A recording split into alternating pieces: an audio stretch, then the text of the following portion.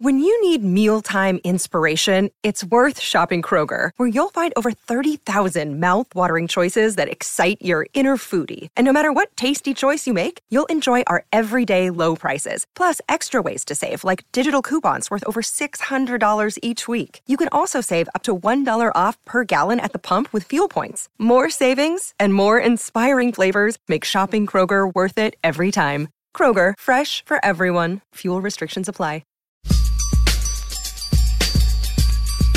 Hello again, friends. Welcome into Gamecock Central Radio. Emerson Phillips with Wes Mitchell on the GCR podcast this week. Going to take a look back at the Gamecocks' victory over NC State. Wes, first things first, 1-0 is 1-0. The Gamecocks came up with a solid win here Saturday, a game that I think not a lot of folks were expecting South Carolina to win. They were a 5-point underdog in that ball game, and some big plays from Deebo Samuel, and the defense played well in the second half, much better, I thought, in the second half than in the first. So, the important thing is that South Carolina got the win here and start the year 1-0. So the tone has been set for the remainder of the season. Certainly some areas for improvement.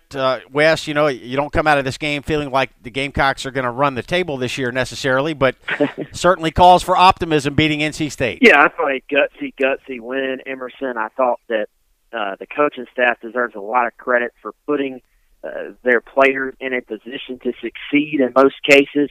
I thought a relatively, to be a first game of the year, relatively clean game, I feel like, as far as penalties go. Not really many procedural penalties on offense. I thought the offensive line, dealing with a very, very good NC State defensive front, just appeared to play cohesively for the most part, which I think is a big thing we probably couldn't always say about last year.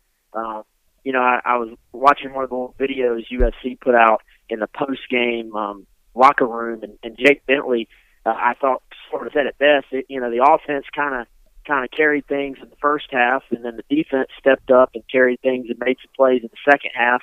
And then to add to that, I've watched a lot of South Carolina football in my years, Emerson, and I thus have watched a lot of bad special teams play. And I thought, top to bottom, that was some of the best special teams play I've seen South Carolina have.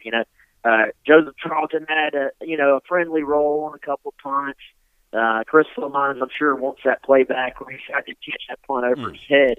But for the most part, man, as far as just obviously the big kickoff return, Parker White deserves a ton of talk about him for kicking the ball out of the end zone the first, I guess, 4 or 5 times he kicked it this year. When it wasn't out, when it wasn't into the end zone, there were guys down to cover kickoffs, and I thought really for the most part special teams for game one were just very, very solid. So I think a lot of credit goes to that. That's maybe a part of the game we don't talk about as much, but definitely deserve credit there. Wes, we've got some listeners that have participated. They've joined in on the Gamecock Central hotline, so we're going to hear from 3 callers today that have questions for you about this win over NC State and, maybe some concerns about the Gamecocks moving forward. So we're going to hear from the Gamecock Central hotline today. This is a new feature. This is going to be fun.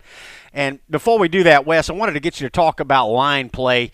We knew this was going to be the key to the NC State game. First and foremost, this vaunted or heralded NC State defensive line had 0 sacks against the Gamecocks on Saturday. So I thought Carolina did a great job against Bradley Chubb and Overstreet and Hill and Jones and this crowd from NC State that we knew was going to be a problem for South Carolina. The Gamecock offensive line really held its own. NC State got 2 sacks, but they were both on blitzes, and none of the sacks came from any of the NC State defensive linemen. So really good sign for the Gamecock offensive line there. And on the defensive line, Wes, in the first half I was concerned.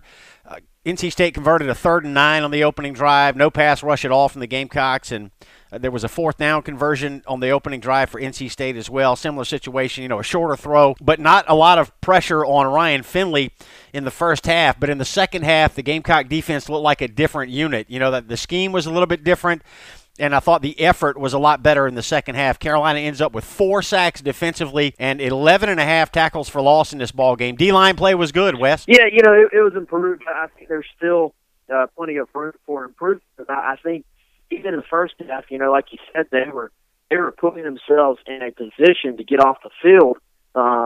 And when I say that, I mean they were getting themselves in those third and long spots. And if you look at the way they stopped the run, NC State averaged just 2.5 yards a rush. And maybe didn't feel like that watching the game, because there were some drives later in the game. I think South Carolina started to wear down, where you saw Nyheim Hines find some room to run and sort of gash him a little bit. But several opportunities in the first half to get off the field, and that rush was unable to get there. But I thought at times it was just kind of like they were maybe a split second late to get to the quarterback. And you look at the second half, particularly in the third quarter, that's when that game was really won for South Carolina, because they were able to lock down NC State. They were able to get back. And even the pass coverage, maybe, I think it's always important to sort of look at the fact that those things work hand in hand, rush and cover. And I think if Finley has to hold the ball a split second longer at times, then the pass rush gets there a split second quicker as well. You add those two things together, and I think that's what we saw in the second half was in those third and long situations, they were actually able to get to the quarterback and affect him. It's not even always about do you get a sack. If you affect him, I think I was looking, they have 5 quarterback hurries as well. Affected like that, he has to throw the ball away. He has to throw the ball quicker than he wants, and that was huge. So, and the NC State, they ran 99 plays and threw the ball, 60 plus times. So not a ton of sacks based on just the percentages. But if you look at a lot of those throws, a lot of them were just quick passes. So especially the first and second down throws, and when they were able to get in third and short, that's when you saw NC State able to stay on the field a lot. But definitely in the second half, when they actually had to get back into their drop back game, that's when you saw some guys step up. I thought DJ Wanham played an outstanding game. Yep. Taylor Stallworth probably didn't have the stats to back it up, but I thought he pushed the pocket a ton. Then you saw in the second half, I thought Keir Thomas and Dante Sawyer sort of showed what they were capable of, and you had Bryce Allen Williams pushing off the edge a bunch. Those guys are improved too. Wes, one of the major concerns coming into the season was linebacker depth for the Gamecocks. I don't know about you, but I feel a lot better about linebackers after watching the NC State game on Saturday. The starting 3, Sky Moore, Bryson Allen Williams, and particularly T.J. Brunson played very well in this game, I thought. And I was also impressed by the play of Sherrod Green and Eldridge Thompson, the backups that came in, in limited action, but made some tackles, made some plays, and I feel a lot better about linebacker today than I did last week. Yeah, those guys, I think it was great for some of those backups to get on the field and actually go play a little bit. Just sort of the eyeball test, Sherrod Green looks to me looks like a player, and Muschamp made a comment in the call-in show talking about how Sherrod Green was one of the best young linebackers he's ever been around. Muschamp's not a guy who says things like that lightly, so he's not one to exaggerate stuff like that. So I think you look at what he's capable of. You look at the athleticism, Eldridge Thompson. You don't necessarily feel great about those guys going in and playing 60 snaps right now, but as far as giving them some depth, I wrote before the year started, I said, I think this is a defense that can get deeper as the year goes on if they avoid injuries. So I think you look at linebacker, you look at getting those guys in the mix, even defensive line. I thought a guy like Aaron Sterling, who's a true freshman, didn't play a whole lot, but he flashed a little bit when he was in there. There's some young guys on that defense that are only going to get better and give South Carolina some depth. And, like you said, man, the local product, T.J. Brunson, 16 tackles, actually leads Power 5 schools right now in tackles. In the entire country among Power 5 schools. So a huge debut for T.J. Brunson, and just his sophomore season, clearly, a guy that's going to be very, very big to that South Carolina defense. Yeah, we knew Brunson was a tackling machine in high school. Certainly that doesn't translate to the SEC necessarily, but Sky Moore said great things about T.J. Brunson, and we saw what Brunson is capable of, and I'm very excited about the future for T.J. Brunson. Man, he had a big game on Saturday. Gamecock linebackers look good. Wes, let's go ahead and take our first call of the day, and we have got Lucky calling in on the Gamecock Central hotline. He's got a question for you, Wes. If you want to be a part of the Gamecock Central podcast and future episodes, call the Gamecock Central hotline. That number is 803-497-9058. It's 803-497-9058. Lucky took advantage of the GC hotline this week, and here's what he's got to say. Hey, this is Lucky Murray out of Greenville, South Carolina. I wanted to call to see what could be done about our pass defense. It seemed like our defense played really well despite the depth issues that they was having, but we gave up a lot of long passes and a lot of short passes, especially the 2-minute offense where North Carolina went down and scored when it was like 2 minutes left. And we really gave up a lot of 15-yard dumps in the middle and everything else. So I just wanted to know what could be done about our pass defense. That is going to be the best we're going to have all season. Thank you. All right, thanks for the phone call, Lucky. Wes, what do you think about the Gamecock pass defense? Yeah, I thought some good points there. Now, some of the yardage that NC State was able to put up, I think you have to sort of credit to the scheme in that was how South Carolina sort of felt they had to attack NC State. You know, it was a heavy sort of zone-oriented defensive game plan. They wanted to kind of make NC State beat them, with the short passing game, take underneath routes, sort of funnel everything, come up and tackle. And I thought they tackled very, very well, actually. Now, I do know he mentioned kind of end of half, end of game. I thought South Carolina went to a little bit sort of a prevent thought process, maybe a little bit early, particularly the end of the first half. You know, they kind of let NC State go right down the field, and then were not able to get a stop and score right before the end of the half to make it 21-21. I thought that hurt. You know, that was hurtful. I thought that was going to be a big moment in the game for them when really they had a chance to get off the field there. So I think at times against certain teams, until they build some depth, though, that's the type of defense South Carolina is going to have to play. Fans are going to get sort of annoyed, I think, by watching those defenders play off coverage. But when you're in zone, that's what you're going to do. And in theory, you want to keep them underneath, and then you want to try to get off the field on third downs. And you want to force mistakes, which this defense does do at times. It's going to be bend but don't break. And you saw in the first half what it looks like, when that thought process does not work.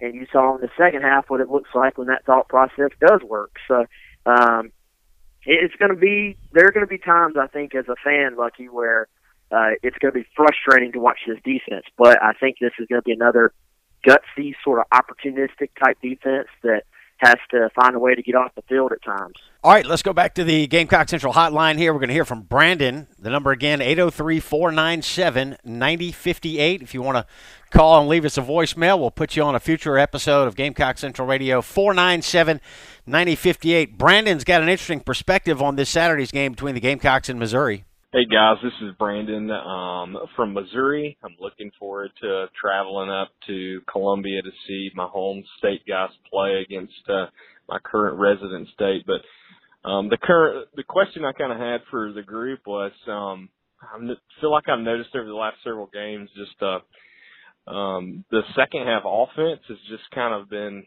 flat. I'm just curious as to your input in that. And I think I look back over the last 14 games, and only 3 of those, the fourth quarter was actually the highest scoring quarter. So just curious as to if that is something that you guys foresee as a trend and how that might come into play in this game where Missouri, I think, actually scored a whole lot of points in the second half against Missouri State. So I'd love to get your input. Thanks.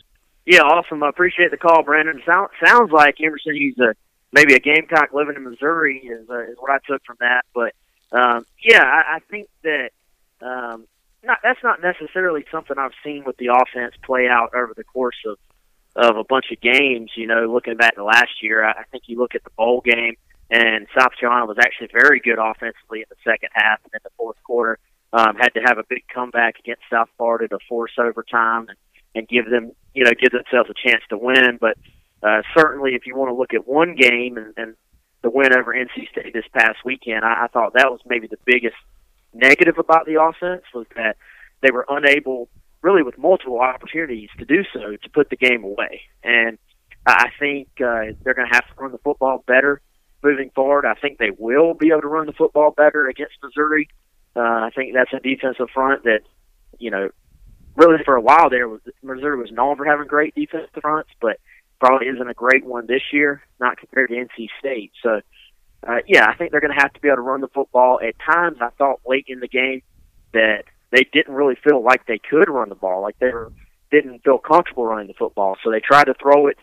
Jake, I think, had some throws that he would want back. I think he'd be the first to tell you that on some short passes. But yeah, this is a game that South Carolina sort of had a chance to salt away and couldn't offensively.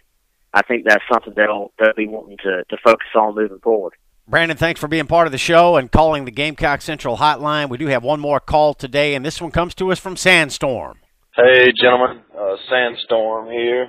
What a win, what a weekend. A great way to start. And after watching that, I think it's clear that our Muschamp, to the discredit of all the pundits, has got the offense rolling ahead of the defense. I do think it's obvious we got to overhaul the defensive roster much in the form we did the offensive one. And my question is just how far are we away from doing that? If we close on some of our bigger targets this cycle with what looks like it's going to be a good year, could we potentially get a KJ Henry and Dorian Gerald or a couple of ends to maybe go with those two blue chip linebackers we're after, and then feel like if we could do that and then get one or two defensive backs with what we kind of have in this freshman class now, we might be there next year. So go Cox, great win, thanks. Wes, we know Dorian Gerald committed to Tennessee last month. KJ Henry is visiting Alabama. A lot of folks are on him. So what about rebuilding that Gamecock defense through recruiting? Yeah, I think he makes a good point. They're going to have to rebuild it through recruiting. I think some of those guys that are sort of the future of that defense are already on campus, and you saw them. We talked about them a little bit. They're playing in reserve roles right now. Your Aaron Sterling's up front. DJ Wanham's still only a sophomore, but starting. I think Kobe Smith can have a big role in this defense in the future. Javon Kinlaw at defensive tackle. We talked about the young linebackers. I think Sherrod Green and T.J. Brunson are obviously the future of that position next year when Sky Moore and Bryce Allen Williams move on. So you can sort of see some of those guys already on campus. But yeah, I agree. I think, you look at sort of missing on Xavier Thomas this current class. You look at Dorian Gerald, who's currently committed to Tennessee. Gerald, I think last check, still listening to South Carolina, going to take some official visits. I think he'll at least give them a chance to show, to show their best foot forward and see if they can change his mind. Dax Holyfield is out there. I think is at least still paying attention to South Carolina. I wouldn't call them the favorite. Channing Tindall from Spring Valley is an important prospect for South Carolina at linebacker. But I don't know necessarily if they're going to be able to completely fix this defense with this current class that they're recruiting. I think Emerson, you just look at the lack of talent they sort of took over with, the lack of depth. It's going to continue to take a couple of years' worth of really good recruiting, I think, to rebuild this thing. Well, we know Will Muschamp was at the Spring Valley game on Friday night. That was the night before the Gamecocks played NC State. Taking a look at Channing Tindall, and Dax Holyfield from the Charlotte area west is a player that I'm very excited about. I don't know what the Gamecocks' chances are with him, but you watch that kid's highlight reel, man, he plays the game in a different way. Oh, he's outstanding. I think you look at the linebacker position, Emerson, you look at instincts and just the obviously you got to have a tough-nosed attitude too, but just diagnosing plays and getting to the football. Dax Holyfield is easily one of the best in the country at doing that. And I think when you look at South Carolina's need at that position, that this is a kid that could come in and would almost instantly be in the 2 deep for South Carolina next year. So it's kind of been up and down for South Carolina with Dax. At one point, I think South Carolina was the clear leader. Lately, that's not really been the case, but he still wants to take an official visit to South Carolina. I'm sure he'll be in Columbia for a home game or two as well. So his recruitment is certainly the definition of a marathon, not a sprint. South Carolina's managed to hang in there, and now it goes back to we were talking about how big of a win that was for them. Kids want to see the teams they're looking at win. So 1-0 for South Carolina.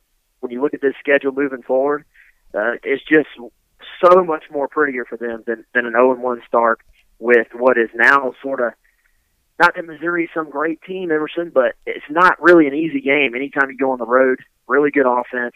South Carolina, an underdog again. from what I saw with the opening line. So huge for them to just start 1-0 and be able to, you know what, they can tell prospects from the state of North Carolina that they are 10-0 in the last 10 meetings with the combination of NC State, UNC, and ECU. So South Carolina has done very, very well in football against North Carolina teams as of late. Wes, is the Missouri offense that good, or did they just fatten up on a cupcake on Saturday? You know, I think they're really good. Now, they're not going to score, obviously, 70 Carolina, but they returned 10 of their 11 starters. You know, Drew Lock's a great quarterback. They have weapons there. They return a 1,000-yard receiver, 1,000-yard rusher.